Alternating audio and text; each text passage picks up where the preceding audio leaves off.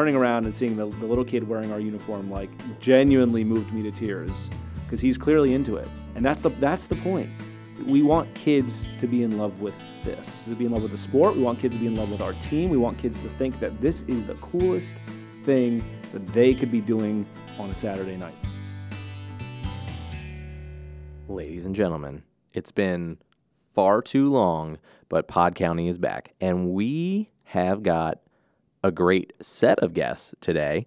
We have First State FC Wilmington/Delaware, all of Delaware's the First State, our professional soccer team. Formed this year, formed in 2019, but first full season this year.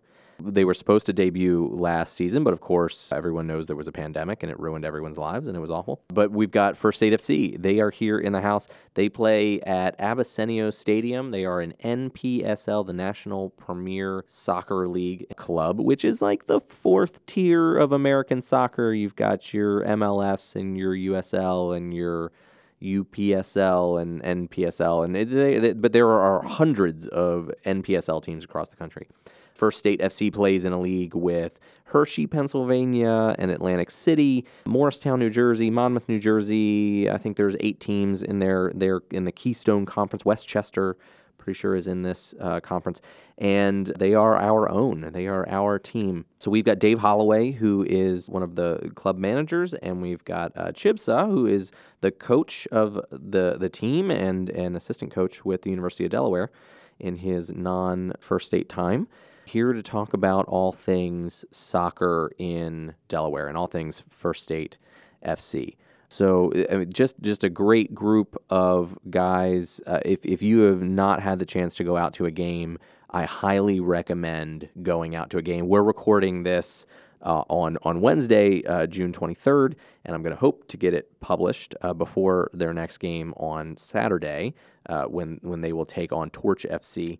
But if not, their final home game is July 3rd, where they're playing Electric City, which is Scranton, because Scranton is the Electric City. So July 3rd will be their final home game and final game of the season, unless we get a couple of lucky results, or we need a lot of things to go right to make the playoffs. And we'll talk about that a little bit in the podcast today. But welcome back to Pod County. We've got a bunch of guests that we're going to be rolling out over the next couple weeks. Vaccines have made it possible for us to get people back in the studio. We had tried doing some recording via Zoom guests, and it was a giant pain trying to make it all work. We had connection issues, and we had audio issues, and we had it wasn't happening. So we're finally at a point where people can come into the County Government Center. The doors are open to the public again, and we can bring guests into the studio and be safe and keep everybody healthy, and we're able to do that. So we've got the First State FC guys in this week. We're going to be rolling out some interviews with a couple authors over the next couple weeks that we've got scheduled, and hopefully just a whole bunch more as we go through the summer and getting this podcast rolling out regularly to our devoted listeners. We celebrated 1,000 downloads over this break where we haven't really been recording, so it's been great to see people still listening, even though we haven't been able to put new episodes out. But sit back and enjoy this interview, this episode with First State FC, and like I said, hopefully we'll see you out at First State FC game at Abicenio Stadium in Wilmington real soon.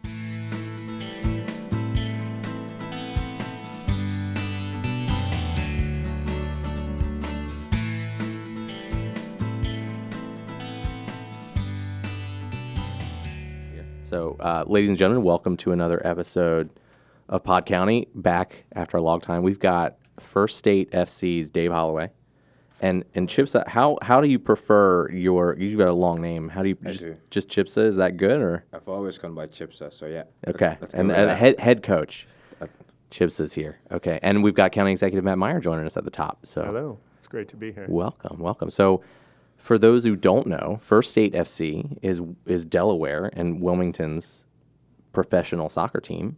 There's been a couple iterations of professional soccer clubs in Delaware before, but this feels a bit different to me. I don't know. Dave, tell me a little bit about how this came to be. We knew from the beginning that soccer was something that this community had some kind of hunger for, appetite for.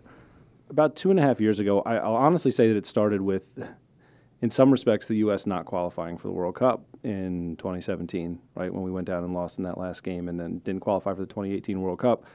Afterwards, there was lots of to-do about what's wrong with American soccer and, Taylor Twellman, what are we doing, or whatever it was. And I think there's a lot of interesting stuff circulating. I had already read about, if you've ever read anything about the sort of the revival of Belgian soccer and sort of what they did to kind of turn their system around. And I thought that was really interesting back when all that stuff was circulating about 5 or 6 years ago. Some of that stuff recirculated when it came time to talk about what the Americans were doing wrong. What did the Belgians do? So, Chips, you'll remember some of this stuff better than I do, but they sort of revamped how they're teaching it at the lower levels. I think they added a lot of youth coaches. Correct. They changed, they started having kids not play full field. So, like, until you were 8, 9, 10 years old, you were playing on 30 Small-sided fields. Yeah. Small-sided. Yeah. There were no goals. No goals. You couldn't pass more than 20 yards, right, or something like that. Yep. It's a lot of player developmental initiatives that are put from age 9 all the way to, I would say, 13 until you're able to play like a full-sided game. So explain, what is that? That develops some of your finer sort of individual skills, short passes? That is correct. And also getting more kids to actually play and have touches on the ball. Because before then, you would have kids that are using size 5, playing on a bigger field.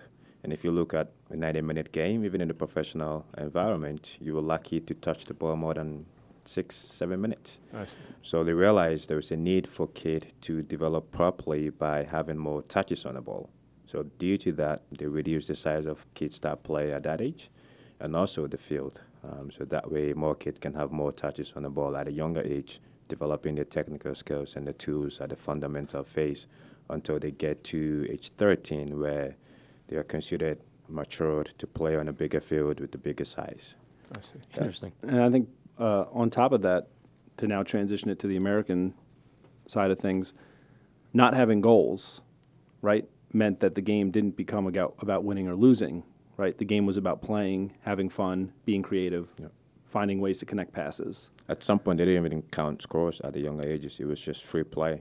That is, some people cite to that as being a big problem here, is that 8, 9, and 10-year-olds, coaches are like, we got to win. Who won?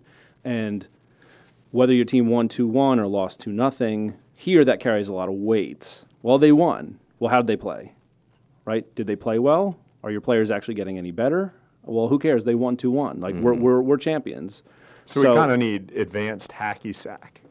Yeah, Really what we're looking at. Yeah, and I think the idea is really more just like less emphasis on winning, more emphasis on actually getting better at the lower levels. Now, that feeds into, there are all kinds of problems at the lower level. How do we get our best athletes interested in soccer in the first place? How do we get more kids interested in soccer? Here in America, soccer is a sport that gets played on acres and acres of grass, whereas in other parts of the world, soccer gets played in the streets, with shoes, without shoes, around street corners, on cement. Doesn't matter. You find a patch of grass. Yeah. You find you find rocks as goals. Yeah, we played on rocks and gravels, no shoes for a long time. All these discussions were percolating in the American soccer system as to what do we need to do to sort of catch up to the rest of the world, because we know we have good athletes. We spend a ton of money on youth sports. I mean, we spend something like $20 to $30 billion a year annually on youth sports. So we know the money and the infrastructure are there. We know the talent's there, so why aren't we where we should be? And it was sort of just having these thoughts in the back of my mind and thinking that this was interesting sort of led me to wanting to get involved in, call it like youth sports policy. So I was just digging around, and at the same time, me and Kyle, Senator Gay, we've been friends for a long time, and we were just sort of talking about, are there any kind of local initiatives we could get involved with, things we could team up on, and at one point there was sort of an advertisement for USL One. USL One was sort of launching, and they were looking for cities that were more or less fit Wilmington's characteristics for expansion cities. So we started digging in and thinking maybe this could be something interesting. And, tons and tons of research later, we talked to a few different leagues. We examined what it would take to get into each league, and I came across this long series of articles written by the owner of the Stockade FC, Kingston Stockade, which is an MPSL team. Now, his name is Dennis Crowley. He's actually the founder of Foursquare, so he knows a little something about that'll do it, about entrepreneurship and business. and startups. And he wrote a really excellent, articulate series of articles about starting his club, about how to do it, about why he did it, about what he thought it added to American soccer. and I read the articles. I was like, this dude's reading my mind. He's putting on paper the words that I already had in my mind. So I just reached out to him on Twitter, being like, hey, man, can we, like, I'd love to talk to you about this. He was like, sure, when are you free? And so I went up to New York. We met for coffee. We talked for a while, and I was like, yep, the MPSL is probably the place to be. That's what led us to the MPSL, and then kind of off we went from there. But that was really I would say that's the genesis of how did this project go from being literally nothing to like, you know what, we think we should do this. So there's a problem, right? I think everybody in America would agree we had a problem with U.S. soccer at the time, and you just started Still thinking, might. yeah, still definitely do. But you started thinking at the time, like, what could we do to make this a little bit better? I think that's great. I think that's awesome.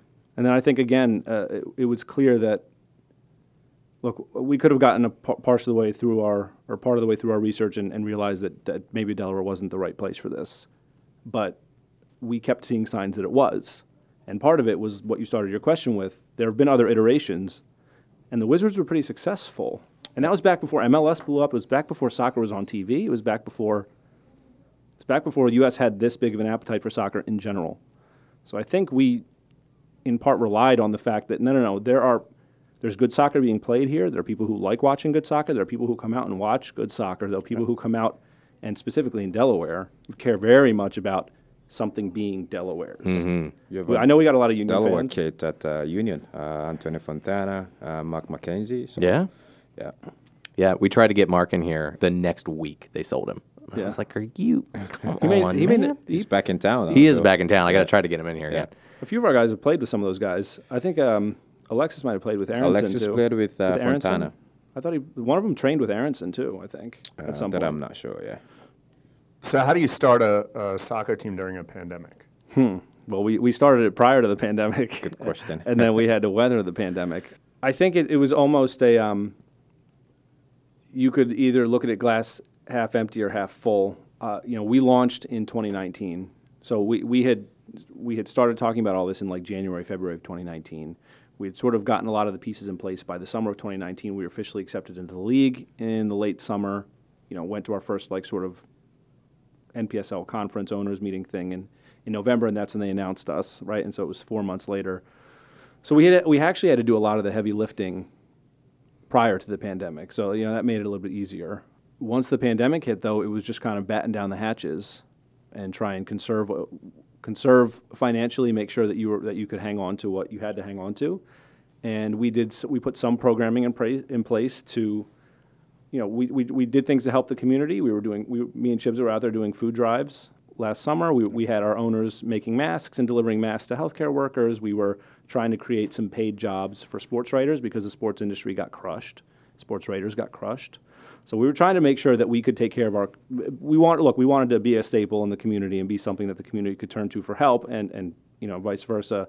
So we wanted to make sure that in the pandemic, let's make sure that we're okay. And once we know that we're okay, what can we do to kind of support the greater First State family, which in our case is people in our local community, people in the sports community, things like that. So we try to set up a few things like that. We had a webinar with Stephen Constantine, who's I think it's the only English coach that has coached 4 African teams. Yeah, and 4 countries overseas. So Wow. yeah, pretty well known. Awesome. Yeah, he was. We held that last June. So it was a joint webinar with him and a sports psychologist, and we talked to the sports psychologist about how athletes are handling COVID and what they can do. And we talked to Stephen Constantine about more on the field stuff. But now Stephen has coached. He coached the Bournemouth Academy in England. Yeah. He coached India's national team for a couple of years. He coached. At Qatar, I'm not be sure, but right around the Gulf area. Yeah, sure. I think that's where he's pretty much. And then maybe another team in Africa, I think. So he's been a national coach at a few places, men's national coach at a few different places. So a pretty high-level guy for us to kind of pull. So we're trying to put on some programming to keep people involved. And again, financially, it was just kind of batten down the hatches and reset. But it did give us an idea. It gave us time to kind of think, really sit down and think, because once you get going, things are at warp speed. Mm-hmm. So it gave us time to, have a good long think about how we were going to be set up logistically going forward. It gave us time to do a little bit more like branding. It gave us a little bit more time to do some research on fans that we were going to target, and there's some really interesting data out there coming from other countries about why do fans engage with lower level soccer. That's broken down into fan profiles, and there are 6 types of people and all that stuff. That was stuff that we didn't have the time to do before, but we had more time to do during the pandemic. So, look, it's not like we could just spend 30 hours a week doing this during the pandemic because we all still had lives and jobs and kids and all that stuff. But it gave us more time to sit back and plan, which for any startup, like planning is really, really, really important. Sure. And you don't always have a lot of time to do it. So while it stunk that we didn't get to be out in front of our fans when we wanted to, and while it stunk that we probably lost out on some players that we might have otherwise had for that year, we were able to derive some positives out of it. When's your next game? This Saturday. We have 2 more home games. We got a home game this Saturday against Torch FC. This Saturday, June 26th. 26th. Yep, 6 p.m. And then last home game of the season, and potentially last game of the season, is home against Scranton, Electric City Shock, July 3rd. Saturday, July 3rd, also at 6 p.m. 6 p.m. Abyssinia Stadium. Abyssinia Stadium. So come out last game, July 3rd. Yep. And both teams kind of sitting right with you guys in the standings. They are. I mean, look, we really, if we're transitioning to on-the-field stuff, we shot ourselves in the foot with, honestly, the 2 Monmouth games. We were, because Monmouth is the team we're chasing. Mm-hmm. They're in 4th place. They came here on May 26th. That was the first game. Second game. Second game. We played Atlantic City first game, and they beat us, and we deserved a loss in that game. Yeah. We come out in the Monmouth game, and we are just attacking. We're creating a ton of chances. Oh, in the rain. We score the breakthrough goal, and then we have a couple kind of bonehead mistakes that lead them to 2 quick goals. And I think I went back and watched the tape on this. It was about 45 seconds Later, yeah. after they scored their go-ahead goal that Lightning strikes in the game. It was in the same minute. It was. It was in the same minute it was like of the game. 60th minute. Yeah. Yep. So I and think that it's right when they scored, we passed the ball, and then Lightning. yeah. Yep. And then it kept lightninging, and we never came back from it. Yeah. And then we go to Monmouth a few weeks later, and we go up 4-0 in the first half. Right. And then one of our players gets 2 yellows quickly in the second half. Yep. We had to sub out our 2 best guys, center back, and then our winger because of injuries. Then we brought on, some replacement. One got sent off right away on a red card. So we had to play, I would say, about 30 minutes of the second half with the men down. It was more. Yeah. It was more. Yeah. And it was like 4-2 in the 90th minute. Correct. It was 4-2 in the 90th minute, and we had a goal ruled out and a PK. incorrectly for offsides. It would have made it 5-2. I'm shocked. I've been to the home games. I'm shocked that a ref's made a bad call. Anyway, the point is, we could have won that first Monmouth game. We could have won the second Monmouth game, and that's the team we're chasing, right? And so right there, we really those are the games that I think we're probably going to regret the most come the end of the year. I just want to put it on the record that second yellow on Saturday was the softest second yellow I think I've ever seen in my life. That was ridiculous. It was, again, maybe you're right, but if you sit in on the yellow, you don't do stuff like that. Right. You don't go knock for knees me, with another guy. it sometimes players got to take responsibility on this. You got to be aware of what's going on the pitch and all that. So you don't go into a tackle like that if you already have a yellow. Don't give the referees, any reason to do that. So. Oh, you guys did a fantastic job holding that game until the last 5 minutes. the last 90th minute. Yeah, it was 90th late. minute. Yeah, and again, look, I give the boys a lot of credit. Having to play a very good AC side. Motown. Motown. For that, longer time. Obviously, I find that minute here, fatigue starts kicking in, mental fatigue, physical fatigue, and then you start making a lot of mistakes like that. So you could say, look, we did the best we could, but we really should have gotten ourselves in that position in the first place. And John Luca was fantastic. I Our think goalkeeper. He was Oh the my difference God. He was between excellent. us losing, 3-1. Yeah, or it's just some 4-1, acrobatic saves. Yeah. That one that he leapt and tipped over the cross. I have no idea. It was a rocket. It was a volley from close range, actually. Yeah. Yeah, he saved us. I think he was our MVP for sure. Oh, for sure. And yeah, he man of the made some match. fantastic saves against away at AC. That AC game could have been uglier than it was, Yeah.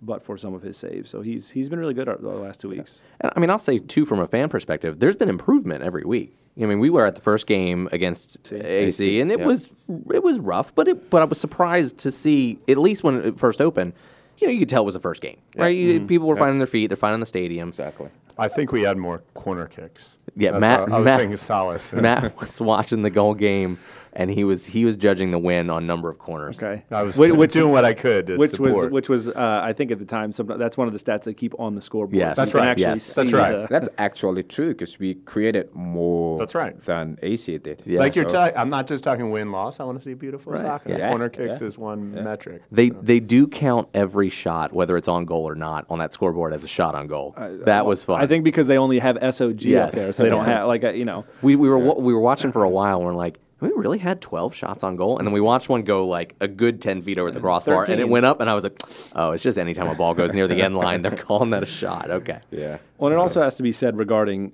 progress over the year. Number one, yes, and I'll say that Chibza told me privately before the season started it's going to take 5 or 6 games for this team to gel. Yeah. And Chibza, you've said before that doesn't matter what team it is; it's always 5 or 6 games. It is, right? especially with a new game. I mean, new club, new team, new players.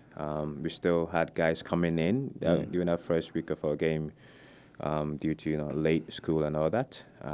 So really, we walked into that game with nothing. It was little Sure. preparation, and some way I'd say that was a good game for us because again, AC was one of the toughest teams in the league.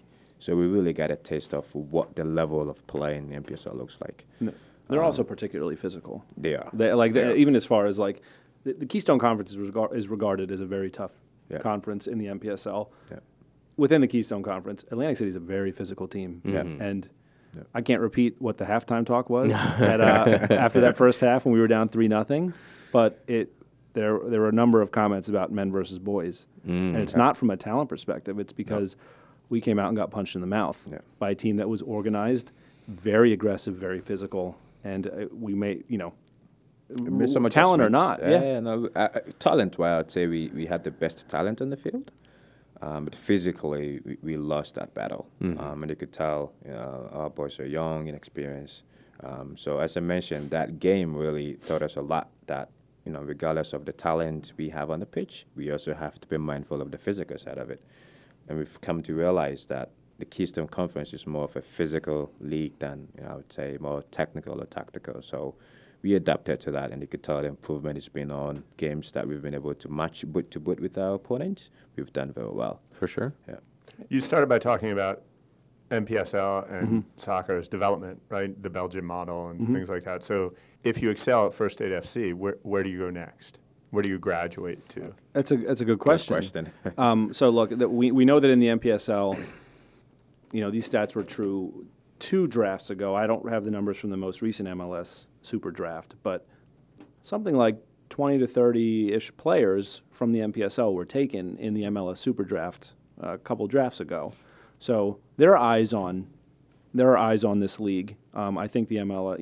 Are you going to get picked by Arsenal or one of those teams? Maybe not. But you have a shot at excelling First State and being at the Union in a Yeah, year or two. absolutely. And if for no other reason than coaches talk, and coaches talk to each other, and our assistant coach, Justin, works with the Union in their Chips, academy. don't tell them our good players. Right, right. We want to beat the goal here is to beat They the already Union. grabbed one right They after took- game oh, one. really? They took our first game, our best central defender, Yeah. ended up going in, and now he's training with Union Union 2. two. Wow. So we lost, Oh, wow. and Yeah. central defense was a problem for us So coming can we into the pick one season. of theirs too? Well, right. It should be some kind of swap deal. But We took one with the veterans for sure. Jokes aside, do you get compensated for that? no, because these guys are not on pro contracts, Gotcha. right? Because a lot of them are NCAA players, and you can't even mix. So obviously the NCAA players can't get paid. There was that ruling came out the other day, but that wasn't even about compensation as much as just like you can give them more food and Yeah. board. You can't even mix paid and college Oh, really? on the same roster. So because we're so heavily reliant on NCAA talent, right? Almost everyone we have is rostered on a D1 or D2 school. 85%, yeah. Yeah. Because we're so heavily reliant on NCAA talent, we couldn't bring in professionals even if we wanted to, because that would violate their college eligibility for the Interesting. NCAA players. Would be fine for the people we paid. Sure. Would not be fine for all the other guys. So until they change that, you're kind of stuck choosing either or. Interesting. Chips, Yeah. you said 85% Yeah. on enrolled in college? And Yeah. where do the other 15% Just come from? local. Another way to ask the question is, where do I try out? Yeah. We have open Exactly. tryouts. We had open Open tryouts. tryouts. We have open tryouts. Yeah, we had about 6-8 guys that we picked from our. Yeah. So we open tryouts. You've already got a keeper, though. You don't want to throw him in. For we have Those of two. you who are stars back in 6th, 7th grade, there's a there's future hope. for you here, right here in First State. We had 2 rounds of open tryouts, right? We had one right before the pandemic season. So we had one in January of 2020. We had one in February of 2020. February, yeah. And then we had one this past March. And we took a couple kids from last year that stayed on. Yeah, And- Matthias. yeah. Maybe from last Nick year. Hess. Nick was Hess. also Yeah, there. yeah. Saul was also there. And these are kids that Johan, and these are yeah, kids that these kids just showed up. grew up in Wilmington. And we Newark, didn't Delaware, yeah. right. And then this year we took two or 3 or 4 more. So Yes. I think at one point, like to open our season, it was something like 27% of our roster was comprised of people who had just shown up at the Wow. open tryout, which Oh, is this kind of a cool. little this is a little like Vince Papali, that movie, Yeah, right? yeah, The yeah. Eagles guy, Right. right? The- You could yeah. be sitting at a bar right now, listen to this. You can come out, try out, and then another Seriously. year or two you'll be on the Union and maybe Arsenal. Yeah. And Right? There's a chance. Ramel's Ramel's like the Yeah. best example of it. I mean, he showed up at this most recent tryout, and he didn't come out last year. He came out this year, and a few of us on the sidelines were like, And then we had some of our Wilmington guys who are on the squad already, who are First State players. Were helping out with that tryout, playing, kicking around. Came over to us on the sideline. Was like, "You see this guy on the side here? He might have something." So we brought him back for our first week of training was like open training. Let's bring a few guys, see if they'll pan out, and he was impressive. Yeah. How young can you go? Can high schoolers go? Technically, yes. Yes. We've been keeping it at 18. Technically, the league will allow sub 18 with parental consent, and you have to Freddie jump, Adu, jump yeah. jump through a few hoops. We have set it at 18 for now, but the league does allow lower than 18. It's just more difficult Sure. because you'd have to be local, right? You'd Right. absolutely have to be local in order to make it work, and who knows how it would work out with your school season, and there are other complicating factors there. The Union have 2, don't they? Aronson's brother. Paxton? And it was somebody else because they tweeted a photo of him when he graduated from high school. Like, But they've more than 2 actually. Jack McGillen just graduated. That's it, yeah. Paxton just graduated. He's not even graduated yet. yeah. So they do. It's their policies, their philosophy Sure. that every year they can graduate 2 or 3 kids from the academy into the first team. Which is, I mean, that's a European model, right? I mean, look at the especially in Germany, the number of teenage players, 18, 19-year-olds that are making first-team squads. Very true. That's a huge investment there, and the ROIs are good as well. So, depending on the club and their philosophy, and Unions decided to go with that. So for them, they just look at the young kids, give them an opportunity, invest in them, and then hopefully they become the next Mark McKenzie's or Brandon Ironsons in the world there. So For sure. good for them. Yeah. I think that kind of looks like it's a bit of a split at least in the MLS right now. You get the Union who have kind of spurned the super draft. They go very heavily into the academy, and then you have some teams that are there to make a pick every year. Yeah. Do you think one philosophy is going to kind of take hold over the other as things go on? I mean, one is certainly more European. Again, I think there's no right or wrong. I think it's more of the investment. If you have the money to spend on top European players that you can bring them in, go for it. If you just want to give kids opportunity, grow them, nurture them until they get into the first team, that's your philosophy as well. But either or, you also have to be mindful of defense. Like, for instance, Union were criticized for a long time because they won nothing. But again, for them, it wasn't so much of bringing in the top talent and winning, but also giving kids the opportunity that are coming from the academy to grow and become the Mark McKenzie's or the Paxtons. So For sure. Finally, they won something last year, the Community Shield. The Supporter Shield. Yeah, I knew what you meant. I knew what you meant. Yeah, so now again, firms are beginning to kind of believe in their model a bit and say, look, if you give them time and patience, it works. So For I sure. don't think there's right or wrong. It's more of what you believe in and what your philosophy is. I do think, though, that just like anything else, if the Union start winning titles, by the way, then we're going to see copycats. Because people are just going to be like, well, that must be what works. And in professional sports, you want what works. Yeah. And I think that if we see that this, my personal opinion, and Chip is way more connected into this than I am, so this is just an outsider's opinion, really. I think that if we see this academy model have some real success here in Philly, and I think there are a couple other clubs that are doing it. Yeah.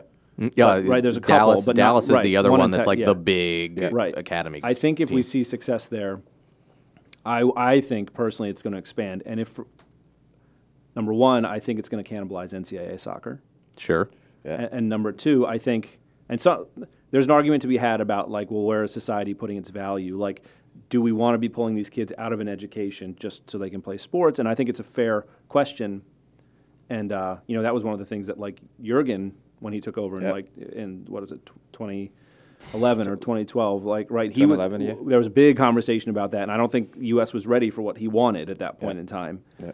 But now, the union, I think, are starting to bridge that gap. If I'm not mistaken, they've partnered or are going to something with like a college that lets them do virtual stuff. So that's one thing that came out of the pandemic, actually. Really? Okay. People have come to the realization now that you can actually get a degree online without even going to college. Right.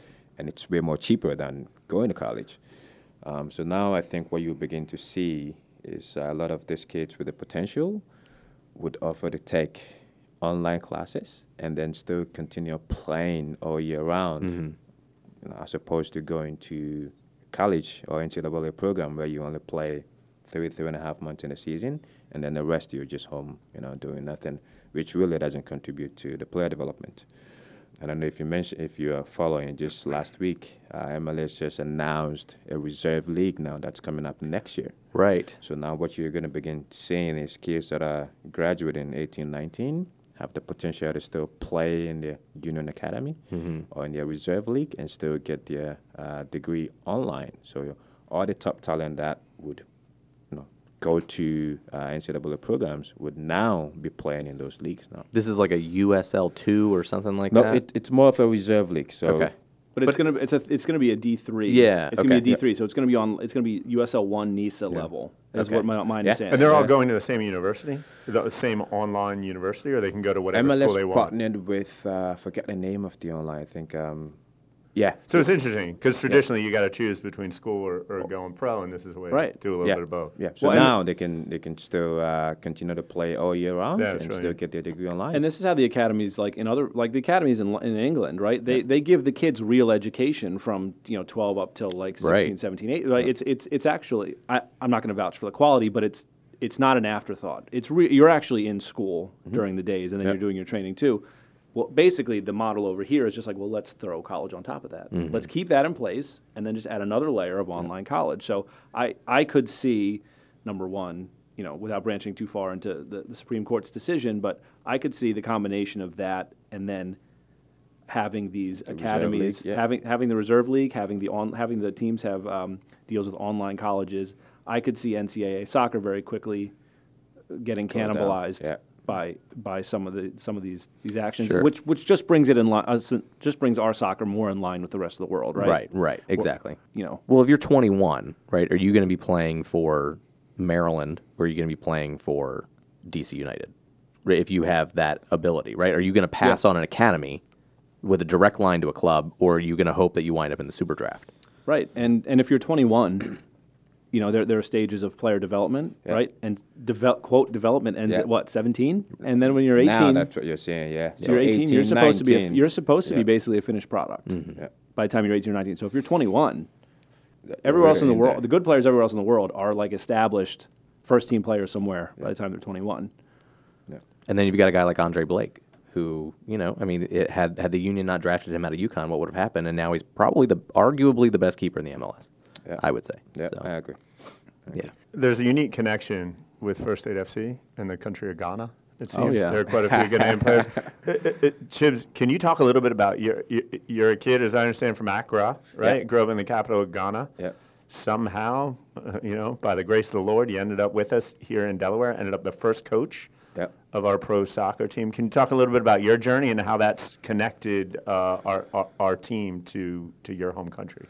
Yeah, again, you said it right on. I grew up in Ghana. That's why I played a game on the streets.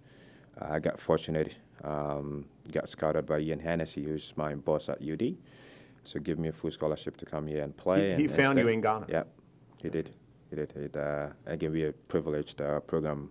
We have the budget to travel around and bring in kids. We do have some few kids from Ghana actually in the UD program that I found. So I got given the opportunity, and I came in. I had no clue where Delaware was, to be fair.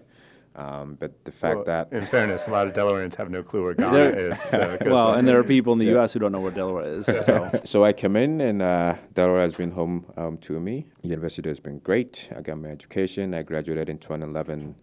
Right after that, I was still, looking for something to do. I still wanted to play, so I took a trip to Sweden for about 6 to 8 months to trying to see if I could get a professional contract there.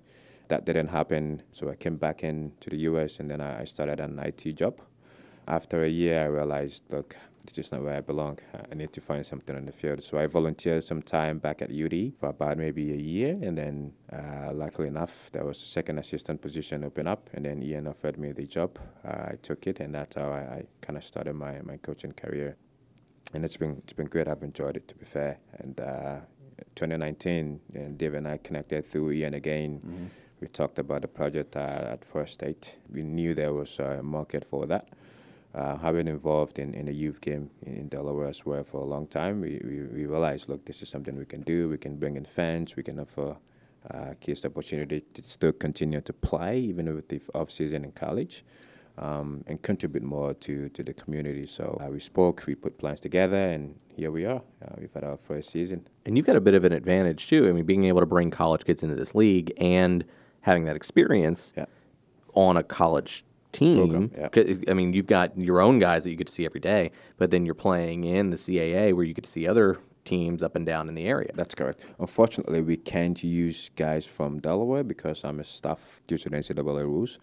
But again, that really gives me the experience dealing with college kids and how that translates into the First State program and what we do here. So that really did help. Of course, connecting with other coaches also helps in recruiting and trying to bring in guys all across the country into our program here. So it's been really, I would say, a good journey so far, and we've enjoyed the experience, to be fair. For sure.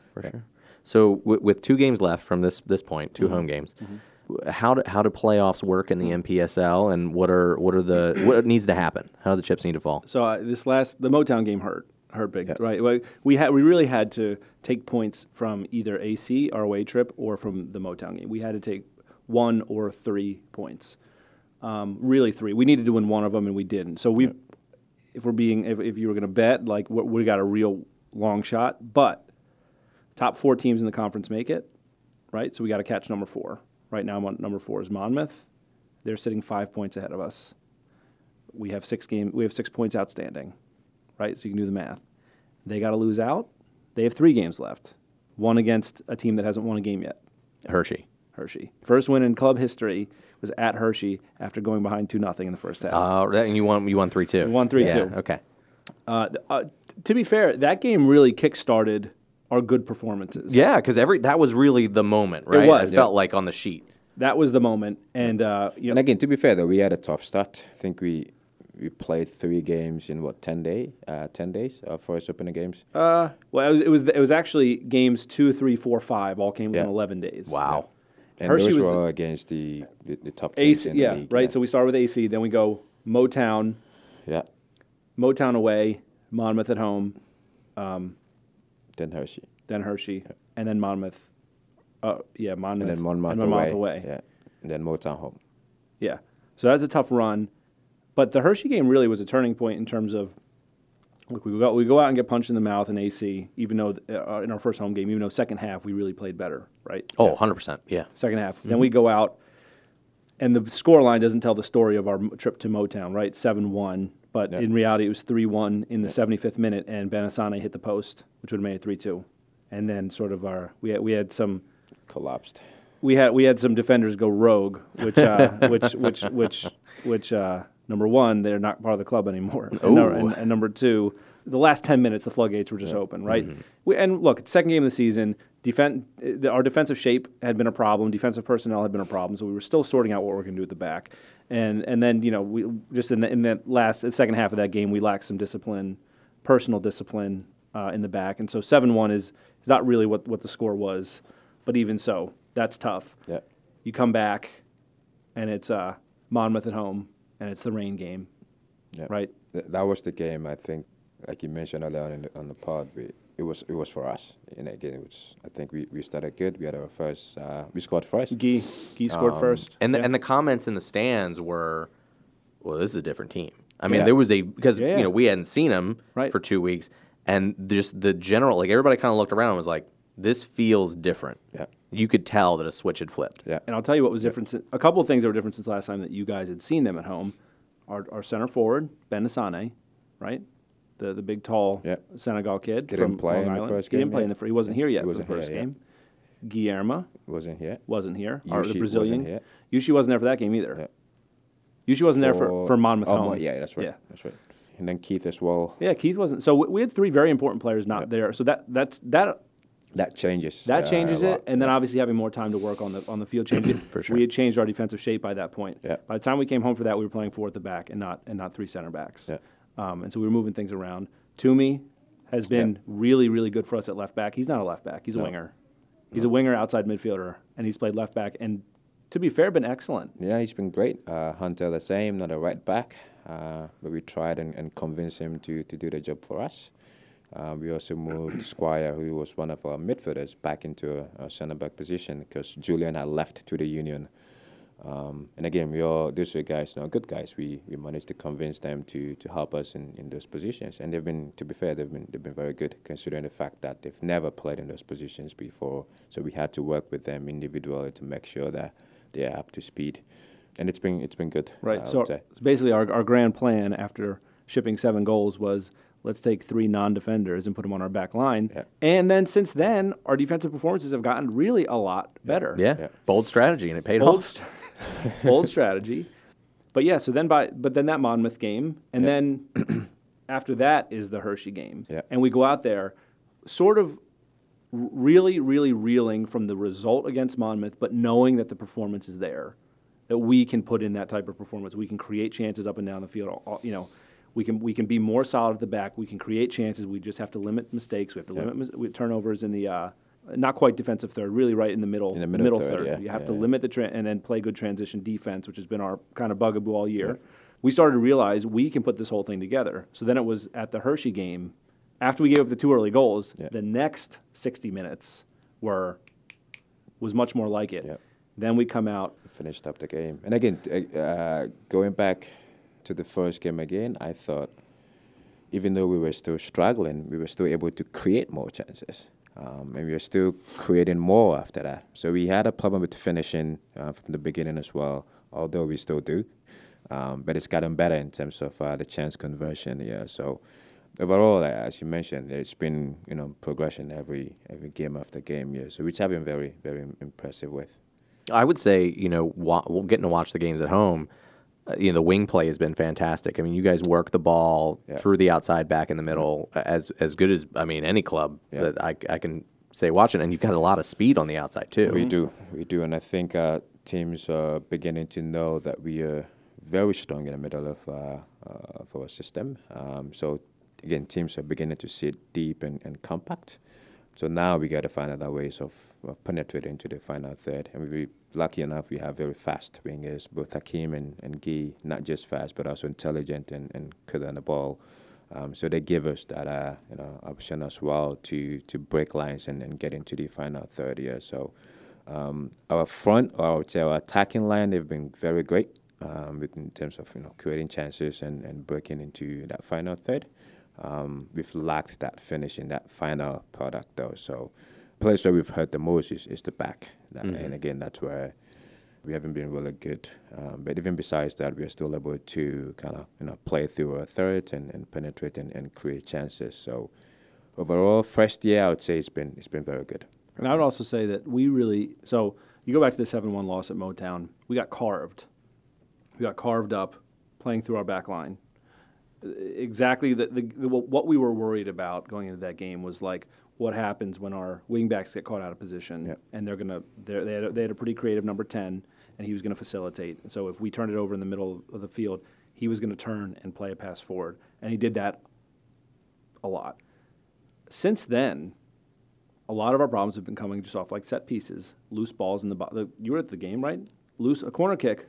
We won the first ball. We won the first ball with a header. It fell to their feet, and we couldn't close down fast enough, and they pounced on it. Second goal, same kind of thing. Yeah. It was either off a throw-in or it was off a throw-in. Yeah. And again, that's just this is where you suffer when you convert midfielders into defenders. They just don't have that natural instincts of defending. Step up. Exactly. Yeah.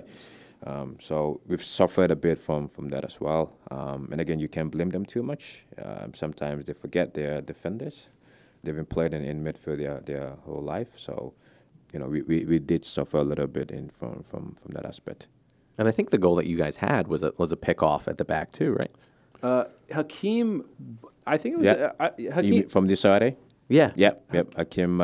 He muscled the guy off Yeah, the ball. he did, And yeah, I don't yeah. remember what the ball was, how the ball ended up there. Was it played back or was it? No, it was, I would say, principles and concepts. Yeah, is whenever we see a pass played backwards to a defender, it's a cue for us to press right away. Horizontal passes or passes going backwards, those are cues for us to jump on it and press high collectively as a group, so which is what Hakim did. Pass got played back to the center back. Again, I think it was too casual on the ball, but Hakim having to follow up and press high, outmuscle them, and It wasn't a long ball from us.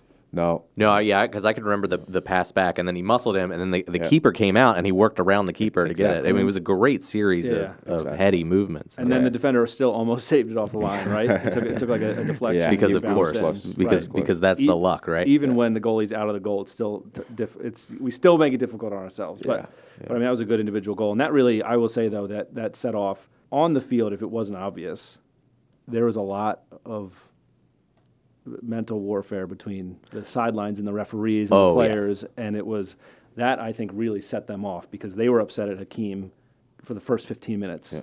They talked him into that yellow card. He wasn't going to give him a yellow card. Everyone Right? in the stands saw that for sure. So there was a lot. No, on the first call he wasn't going to, and then Yeah. I think I had a fan screaming from. He's the stands. directly behind me. Let me Yeah. tell you, because It wasn't a fan. Who was it? It was one of the AC owners. Yeah, I agree because So he not was, AC. It was one of the Motown Motown owners. owners. he was sitting decked up in the out. box. He was okay. completely decked out, and you could hear him behind Yeah. us. We're season ticket holders. We're sitting there. Every time there was contact, that's an automatic yellow. Yeah. That's a yellow. That's a yellow. So we started making fun of him. I could hear that. He was sitting up in like the kind of like reserved section up top. Really? Yeah.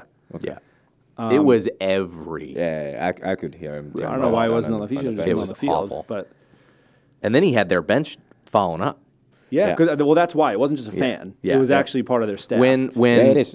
when the keeper, our keeper must have had a piece of turf or something. Got him It in was the the eye, right? rubber. It was the piece of the rubber from the He's turf. yelling, he's got to come off. And then members of the bench start yelling, he's got to come off. I'm like, the keeper never has to come off when he's injured. In what you own this team? What's wrong with you? Okay, I'm sure he knew he was just trying to get into the ears of the referee. Yeah. Sometimes fans and owners we kind of trying to find a way and get our way through here. So I think he was just trying to influence the referee. And you heard their coach as soon as they scored, he yells to the referee, "We don't want the stoppage time anymore," because he was on the ref. He was joking, right? Yeah. But he had Yeah. been on the ref. Hey, you're getting this stoppage time. You're getting this stoppage time. They needed the 3 points. They didn't want sure. 1 point. Sure. And so, but as soon as they scored, we don't want the stoppage time anymore. It's Yeah, I'll like, tell you, come on. everyone in the stands could see it. But we were all very like, are you kidding me? Right. And so, I mean, look, that's part of the fun of the atmosphere. Like, but that intensity is fun, and it's what you enjoy that in a sporting Yeah. event, right? Yeah, You want for sure. that type of intensity. Yeah. You want the fans to be into it. You want the people on the sidelines to be into it. You want it to mean something. Yeah. You'd like to come out on the other end of it.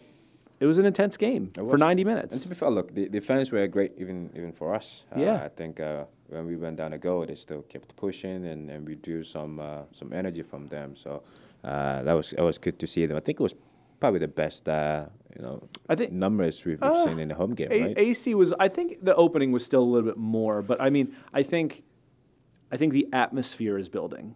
Yeah. Oh, for sure. Because the ones that are coming back, we're all pretty hyped. Right. I think the atmosphere is building. We're starting to get more youth systems into it. You saw Concord FC was there, right? Where eventually we're going to work our way towards not just having ball boys and ball girls, not just having people play on the field, play on the field at half, but like your more traditional mascots that walk out with the teams. Sure. Right. So you're 11 on each, and that's going to build the atmosphere. It's going to be more people that are really excited. And again, like I told you before we stepped in here, turning around and seeing the little kid wearing our uniform like genuinely moved me to tears because he's clearly into it. And that's the point.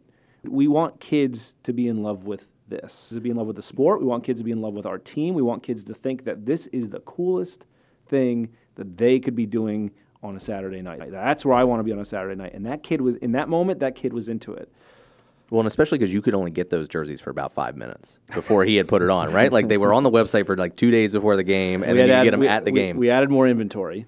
We ended up adding more inventory. They sold quick the first round. They did. Part of that was I think maybe we hadn't put everything up that we had, but then even so, we got a few big orders come through, and then we sold jerseys at the games. I mean, it's I had to. I'm obviously biased, but they're hot.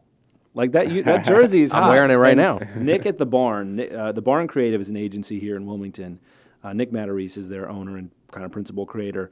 He worked with us to develop this brand. He and I sat in a room for like probably a combined total of like 6 hours. And we had a whiteboard. I still have the picture somewhere. We had a whiteboard full of ideas. What are we going to call this team?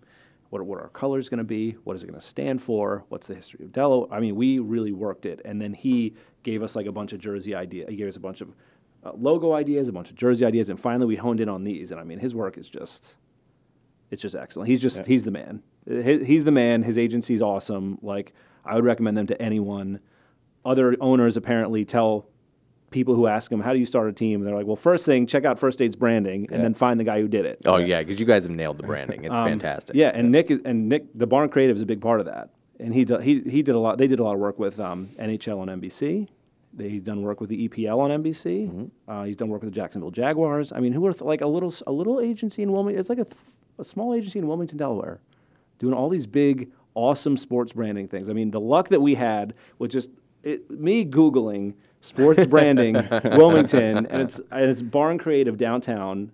And I look at it, I'm like, geez, look at all the work this guy's done. That's just good SEO right there. Well, it is. Yeah, number one, yes, Yeah. absolutely. They had to, but it's probably also one of the only ones in Wilmington. Sure. So like, just the sometimes I think about the dumb luck that we've had in being able to pull this all together. Yeah. I was given 2 names by Ian Hennessy, him, Chibza, and one other guy. And Chibza's the first one I met. We met at a brouhaha in Newark. Yeah. And before his back was to me as I walked out to where we were sitting, and the first thing I saw was that his phone cover was Arsenal. I'm like, oh, we're off to a good start. We are off to a good start. And then we talked about. I remember I asked you, I was like, what's your favorite? Well, I was like, what formation would you play if you could? And you're like, 4-3-3. Yeah. You just knew it off the bat. In the perfect world, yeah. Although we just started playing 4-3-3. Here, but I just mean in general. in I was like, general, this is 2 years ago. Like, if you could play anything, what would you play? He's like, 4-3-3. Yeah. So we had it was not, but it just the way that the universe has conspired to bring some of these elements together has been awesome and humbling and exciting all at the same time. To go back to your original question, which is what do we have to do to make the playoffs? Yeah, right. Which is like half an hour ago. We got to get a lot of people in the stands this weekend and next weekend. Oh yeah, and if for no other reason, like, look, it's a fun night out. Oh, it is. It's a great time. And yeah, it's a fun night out. And, you know, we talked about this again off air, but Chibs, I don't know if you've seen the weather forecast. We have 4 days of sun, followed by 1 day of rain, followed by 4 days of sun, and that 1 day of rain is Saturday. Yeah. So if you haven't been to a game yet, every single home game, it is either rain during the game, right before the game. There's been rain around the game. And for a team that is branded as the the Midnight Riders, it's appropriate. It fits the theme. But it's not just like light rain. It's been threat of thunderstorm. We had like the hailstorm in the AC game. Our Monmouth game got canceled in the second half for thunderstorm.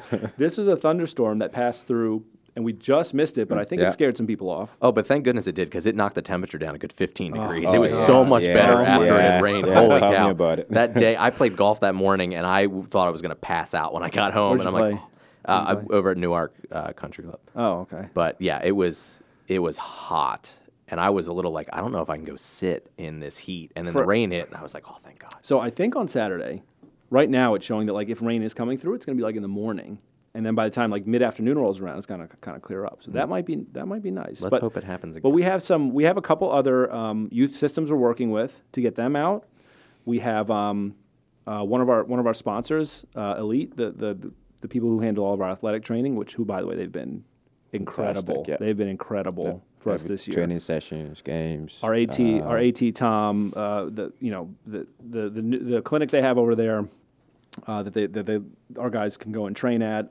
Their marketing director, Erin Jascott, who's also like a high school, she was actually a competitive runner in college, and she actually coaches track in Wilmington.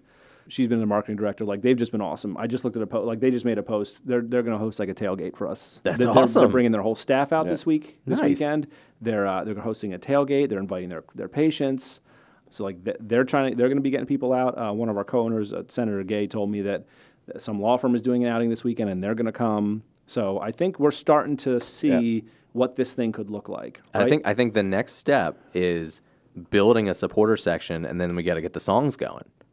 Well, we for the first There you go. heard We're you gonna heard put you in charge now. Oh man, you don't want me writing the songs. They're gonna be the least creative thing. Hey, Right. first date, come on. That'll be about as creative as it gets. speaking of atmosphere and songs. I mean, we finally had music in stadium for the first time, right? Yeah. And it's funny because like Jackson and some of the guys beforehand were like, "Can we get music during training sessions or like during our warm up?" Doing warm up, yeah. I was like, "Yeah, sure," because actually we're going to be playing the national anthem off the thing this time instead of live. So I'll talk to our PA, our announcer and our play-by-play guy, and just have him play it off his phone. And so I was like, by the way, like throw on some tunes. And he's more like our generation, maybe listen to music a little bit older. So I don't know if what the players were. Well, the boys told me they're going to bring their own playlist on Saturday. Yeah. They'll They have a take care of it this time. I liked the selection that was Man, coming. I don't think they enjoyed it. I couldn't tell you. I could remember, and It was like 70s and 80s stuff, right? Oh, okay. Like, it was like, All right. and even some more modern stuff. But it was mainly like like punk and rock, and they were that like, kind of stuff. "Where's Lil Uzi Vert?" Yeah, right, exactly. And for like Asane and We gotta mix it up, 'cause we've Asane got, and Pape, you got to get some of that. What's it called? Afrobeat is like I would say African, No, but he had a specific. Hip-life, There was a very hip-hop. specific style of Senegalese yeah. music that he made me play in the car that one day. That he made you play in the car He's that played one it, day. I have. So we got to get some of We got to that. mix it up. We have guys from pretty much all over. We have Argentina, we have Brazil, we have Japan, Senegal, Ghana. What else am I missing? Speaking of music, we did a community service outing at Delaware Humane Association recently. Yeah. A lot of our international guys were there, right? So, and at one point we were building these these benches, like these almost like they weren't prefab, but it was like almost like building an IKEA bench. Those types of instructions. Sure. So we had 2 sets of them, and so we built ours. We went over to find the other guys, and Yushi, like our Japanese players, in charge of the music, and just straight 10 minutes of Ed Sheeran. I thought you were gonna say this is how bad. Like, I'm thinking like you're gonna go BTS or like he's gonna go some sort of K-pop or nope.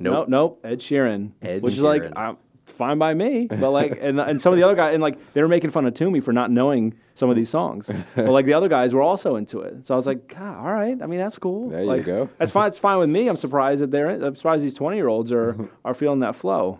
Has that been cool to see too? Like, you've got all these different cultures and just watching them gel in this team. I think it's been one of our strengths, honestly. They're beginning to learn from each other, words, sentences. We have this big term that I kind of joke around with. They say big player to each other. So when I see you at training session, I come close to you. I say, hey, big player, something that gets them going. And that's something to me brought from South Africa. So little stuff like that, again, off the field, I think it's why they're beginning to gel quickly now on the pitch and off the pitch. So far, it's been great. And you said so 2 things on that. Number 1, you said the big players also other like is that use that in Ghana too? Or? Yeah, mostly in Africa, you would see the kid. Like when you see a big player, somebody who's played in the pros, who's more experienced, you want to go up to him and ask a few questions. You try to make him feel that they respect his. It's like, sir, exactly. Hello, good sir. Exactly. Yeah, You go up and say, hey, big player. Again, that right there, it just starts the conversation on a good note. So the boys are enjoying it. So for some people, it's like the Americans are like, what you call a big player? I'm not a big player. So now I just call everyone big. Now I just say it to Toomey, like, I'm just, hey, big player, what's up? Nice. Yeah. Nice. But, That's awesome. it's good kids, good guys. They all move on very well. I think it's a reason why we are playing very well on the pitch. You can tell, it's translating. And number 2, and without divulging sort of all the locker room conversations because we've had a rough season, right? But one of our coaches made a point to kind of point out that like we've definitely had reasons to hang our head. Like at this point in the season where playoffs are almost out of reach, maybe guys you'd think might start like thinking about what they're going to do the rest of the summer, thinking about their college season, start to lose focus, maybe like, the season's over. But like our guys are locked in and they're still enjoying themselves, and like the camaraderie and the atmosphere in training and in the group has just been great. And again, those aren't even my words. Those are coming from coaches who have spent a lot of time in a lot of different places and have remarked about like, wow, there's something special about this culture. And that's intentional. Like Chibs has been recruiting, we've been recruiting intentionally to build a culture. And if you kind of don't fit the culture, then this might not be the place for you. But just on the note about players gelling and that kind of stuff, we have had a rough season. We've had things not go our way. We've had the rainouts and people leaving and injuries, and then getting shellacked when we shouldn't get shellacked, and blowing big leads. And I think in a lot of other clubs, you might see one guy storm off angry and not come back. I'm done for the season. Another guy you might see be like, my foot hurts. I got a college season in a month. But we haven't had that. Guys are invested. They're still picking each other up. They're still encouraging each other. They're all trying to get better. And I mean, I can't ask for any more from the group of players that we have. Yeah, we need to we got to build the squad a little bit differently next year because we just lost some of our better defenders. But I couldn't ask for more from the guys that we have. I don't know that we could have gotten any more out of them this year. Yeah.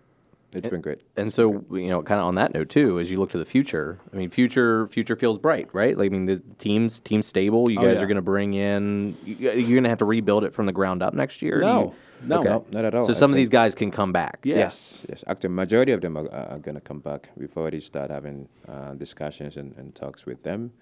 They've enjoyed the experience here as well, besides the results and all that. But I think we're going to bring majority of this back, and this could be our foundation, moving into the next year. We're going to build on that, add more pieces that we felt we lacked the most.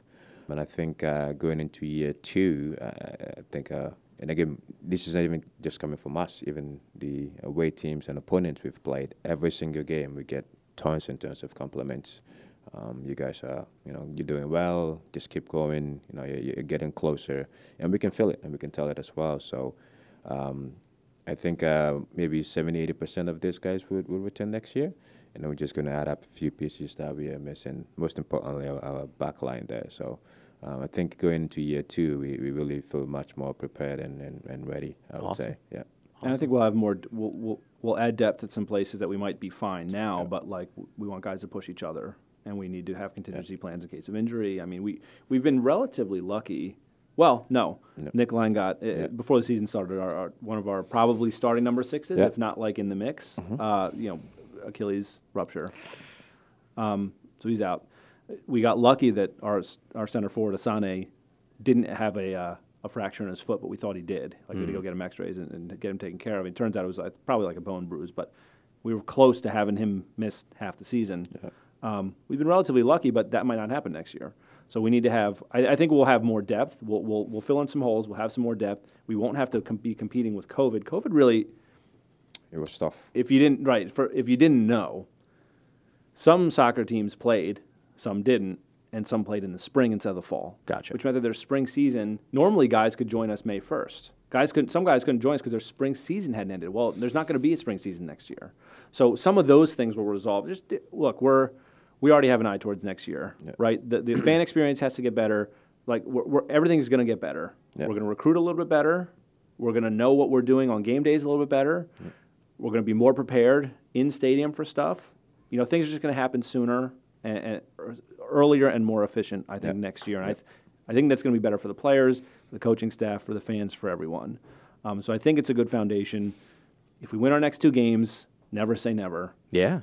If we win our next 2 games and somehow things go sideways for Monmouth, although I'll tell you what, Torch is sitting on 9 points because they've beaten Hershey twice and Scranton once. Right. If they get to 11 points somehow, they can get in. Yeah. Well, they can get higher than we can. Yeah. So, like, I've been saying Monmouth But I checked the standings the other day. Torch is sitting on 9 points. So yeah, So let's win Saturday. Let's win Saturday. Make it happen. Let's We'll go definitely game win by game, Saturday. yeah. Well, we got to win Saturday. But then I don't know who they play last game of the season. Yeah, we'll look after our business. That's the most important one. But yeah, but if we can get to 10 points, then as we sit here today, I'll tell you what we should do. that's 4th place. Win our next game. We'll talk about the next one. That's how. Yeah, that's I know, true. but he asked about playoffs. I did. It's my fault. I asked about playoffs. Well, we've been talking for an hour, and I could keep talking for another hour. I won't do that to you, though. I didn't get into the whole like philosophy of promotion and relegation in American football. That was a whole topip. We could. I mean, we Save that for could. another part. We could save that for another one. You could save it for when you guys launch your own Yeah. podcast too.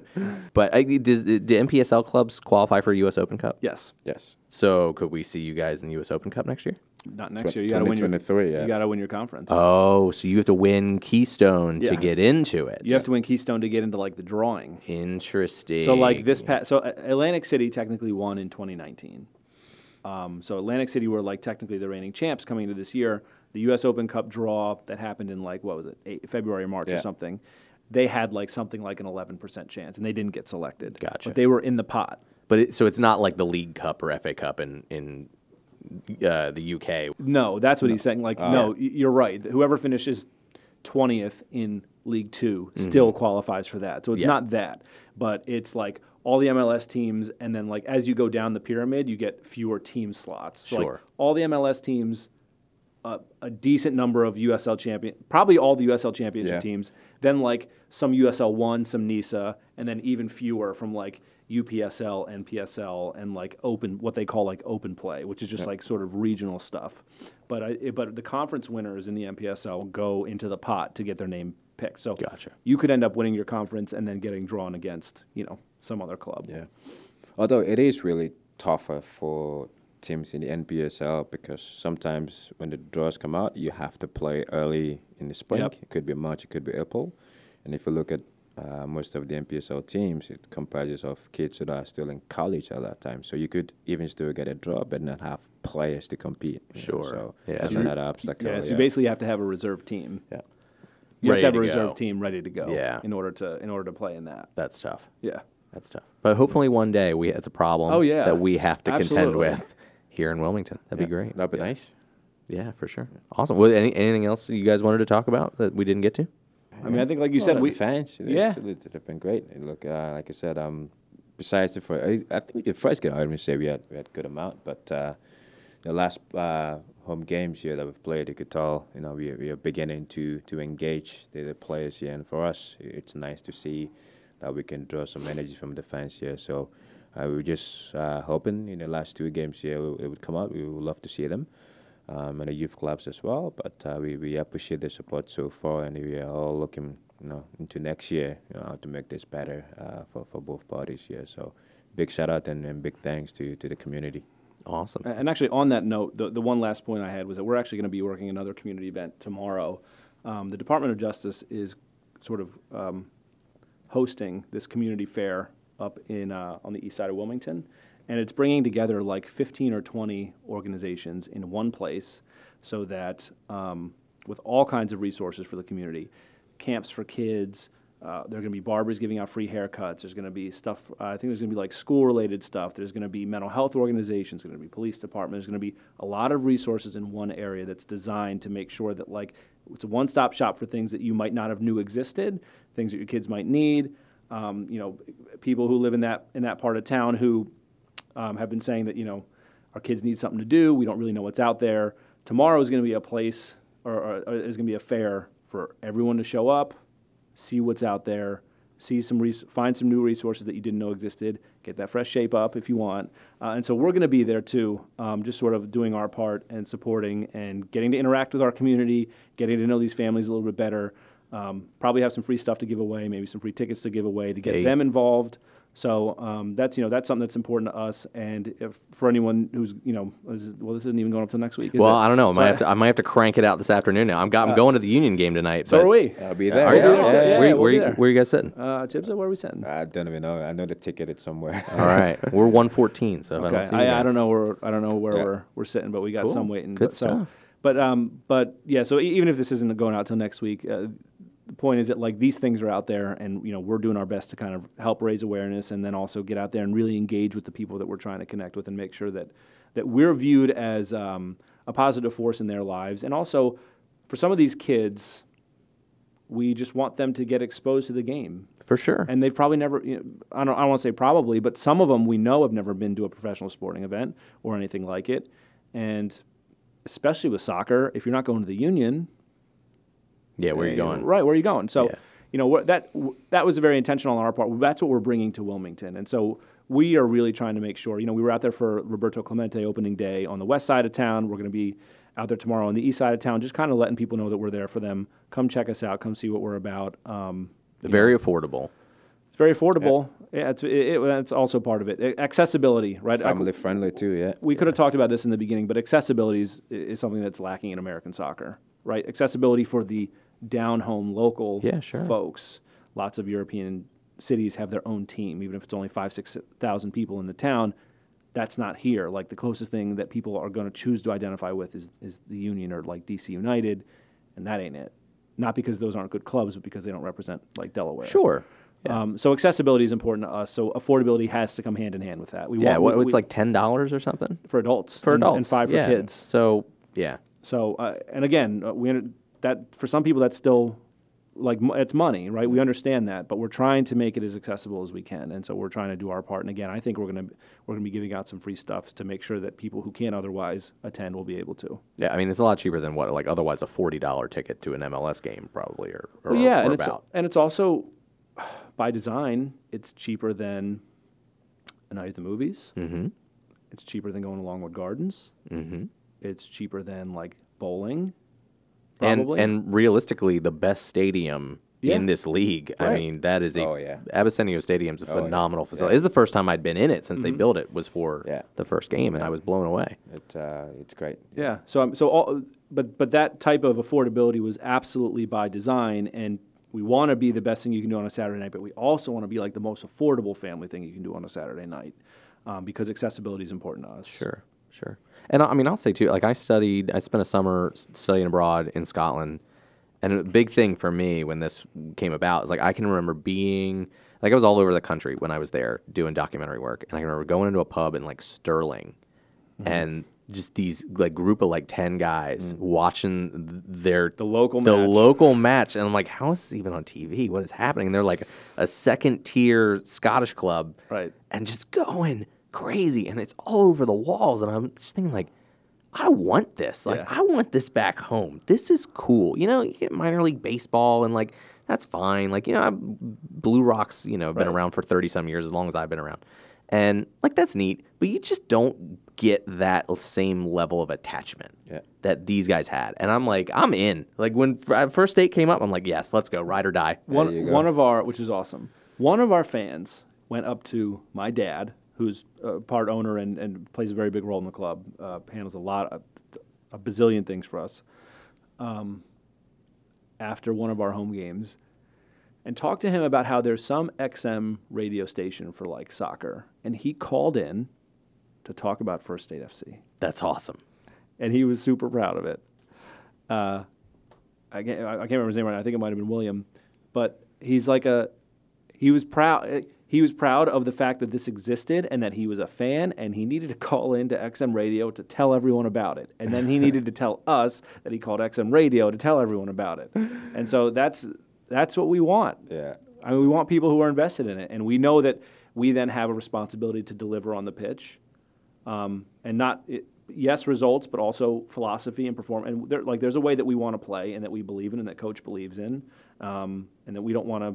For example, we're not playing Mourinho ball. We're not sitting in a low block and just waiting and waiting and waiting. That's good. I don't like Mourinho ball. Not a Mourinho fan. As a Chelsea fan, not a Mourinho fan. Right. But so like we have a philosophy, we have an identity, and we're just starting to imprint that on the overall club. And as that grows, I think engagement from the fans will grow as well, because they'll understand what we're about. They'll understand what they're going to see on it, to the extent that they care about X's and O's, and not everyone does, and that's fine. But to the extent that you care about X's and O's, you're going to see the way that we're playing. You're going to appreciate the flow, the free flowingness of our attack. You're going to, I think, as that gets better, fan engagement will improve to some extent, And we'll do a better job next year about doing like coaches' corners and tactical talks and like those kinds of things for the people who do care about that.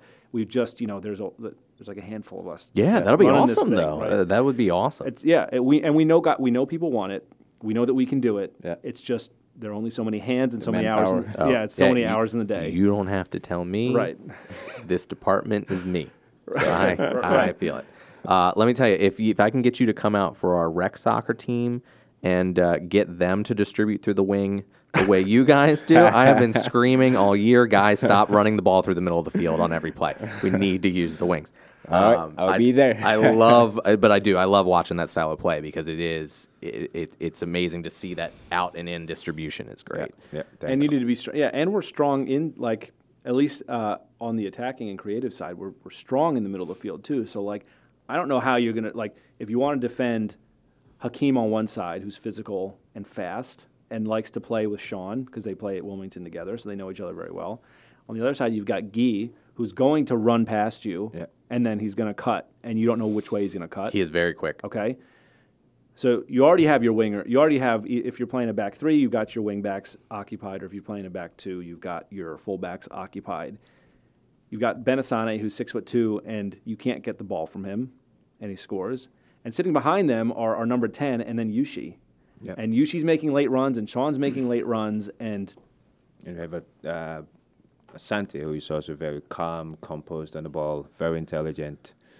No matter what pressure you put on him, he's guaranteed to pick the right passes. So I'll say attacking-wise, though, we do have the right pieces in the right position. So we have different ways of, like I said, breaking into the final third, which is why we've created lots of chances.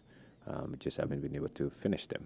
Yeah. Well, it's coming. It's like, we've talked about it 3 or 4 times already in this hour, but every game's been better. I'm not going to jinx anything, but I fully anticipate seeing, a pretty raucous crowd cheering some stuff this weekend. Now we won't have Asane, right? Because he's got a one-match ban from the red card. I think we'll get a good replacement. So dumb. Yeah. But yeah, so I mean, look, he's our leading goal scorer, and he's not going to be there. I, regardless of who you're playing or how you're playing, you take your leading goal scorer away, and it's not as good, right? You got to find other solutions. But I think given the really physical, intense matches that we've had to play so far, I'm expecting our guys will have a little bit more freedom to create this week, and that which suits our playing style and suits probably what's nice to watch for the fans as well. So if I manage to edit this in the next 2 hours, come out on Saturday and watch First State FC take on Torch. Yeah. If I don't, and this comes out next week, then come out on Saturday and 6 see p.m., same place. Electric City. Yeah, Yeah. absolutely. It'd be great. Only 2 more chances to catch us this year at home. And then we got to wait until what, May? Yeah. Yeah. Ooh, don't like it. Unless we'll have a presence in the fall. Yeah. We'll have a presence in the fall. We're not just like closing the doors and shutting up shop. We're going to be around. We're going to be in the community. We're probably going to be doing camps. We're talking to youth systems about getting out there. Our guys are going to be around. And if nothing else, some of our best players are going to be playing this fall right here in Wilmington. Right. Wilmington U, Goldie Beacom, and they play each other. So we're going to have guys still in the mix, and so we're going to try and stay visible. And I'll tell you, here at the county, we are about to begin construction on a new soccer field at Banning Park. So Banning Park. Maybe some opportunities to get you guys out there and test it out, put it through its paces. When is this going up? Well, it's been approved for like 5 years to get built, but we are finally like in the contract selection process. Banning Park, is it up north? It is it's off of Route 4, off of Maryland Avenue, Newport. Okay. It's not far from. It's not far from right where we are now. It's not far from. Is it far from DMA? No, It's it's right really around it's the right there. corner. Yeah, It's right around the corner. Yeah. So there's 2 soccer fields there now. Grass or they turf? are currently they're mostly dirt right now. Well, yeah, but what's it going to be? It's going to be turf. Like Okay. Yeah, like rubberized, like what you're playing on now at Abyssinia. Yeah. Here's an interesting tidbit for you that no one would have known, and that I can share now because it's been a couple years. We got an offer prior to COVID when we were still ramping up for our 2020 season. We got an offer from. We got connected through the AC owner, who he and I have started to sort of have a business relationship, and sort of just like we appreciate what the other one does, and like we're sort of friends now and navigating our way through this. he put us in touch with like a handler for like Spanish teams, basically. And we basically had a friendly booked with Mallorca. Wow. That would have been awesome. RCD Mallorca, who at the time was owned in part by Kyle Martino, Steve Nash, and Stuart Holden. Not Stuart Holden. What's his name? Holden. Stu Holden. Yeah. Stu Holden. Yeah, it's Stu Holden. And so they were going to be coming to the United States and had 2 friendlies booked against other clubs and needed one more right in this triangle. Sure. And so we were talking about locking that down when COVID hit. when it all went awry. But I think that those opportunities are likely to come back next year. Well, Rob McElhenney's bringing Wrexham in to play the Union in a couple weeks. So, I mean, if you want to get celebrities bringing their 4th-tier soccer teams around, we're ready to have them. Yeah. Now you have to make sure the pitch is acceptable, right? They have all kinds of standards for like pitches and stuff like that. But those opportunities are, I think, going to be on the horizon for us again when we're finally on the other side of COVID and when we have a little bit more notoriety like we do. So I think next summer we'll really maybe be able to kick this thing into the next gear. That's going to be awesome. Yeah. Awesome. Good stuff. I'm looking forward to it. Yeah, so are we. I mean, like it's this summer has been exhausting, and this has been like a grind in a good way, but still a grind. Sure. And like part of me is like, I am taking a lot of time off when the season's over, or as much as I can feasibly.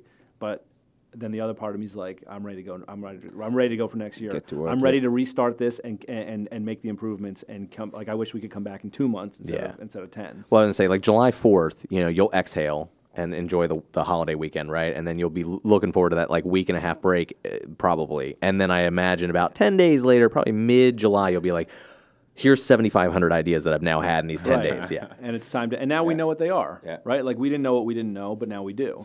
Yeah. And so I think it's going to be pretty quickly, organizationally, we're going to turn around and start preparing now to make next year even better. That's awesome. All right, I'm going to get you guys out of here. I thank you so much for coming in. Thanks for having us. Thanks for having us, man. I'm decked out. Yes, you are. I'm ready for Saturday. Ready to go. And I hope everybody else is ready to come out and support this team. And if you don't make it out this season, make it out next season when it sounds like we're going to kick it into another gear. Yep. It's pretty great. Awesome. Yep. So Dave Holloway, Chips, the First State FC coach, thank you guys for coming in and look forward to seeing you. Yep. Thanks awesome. for having us. Thank you. Bye.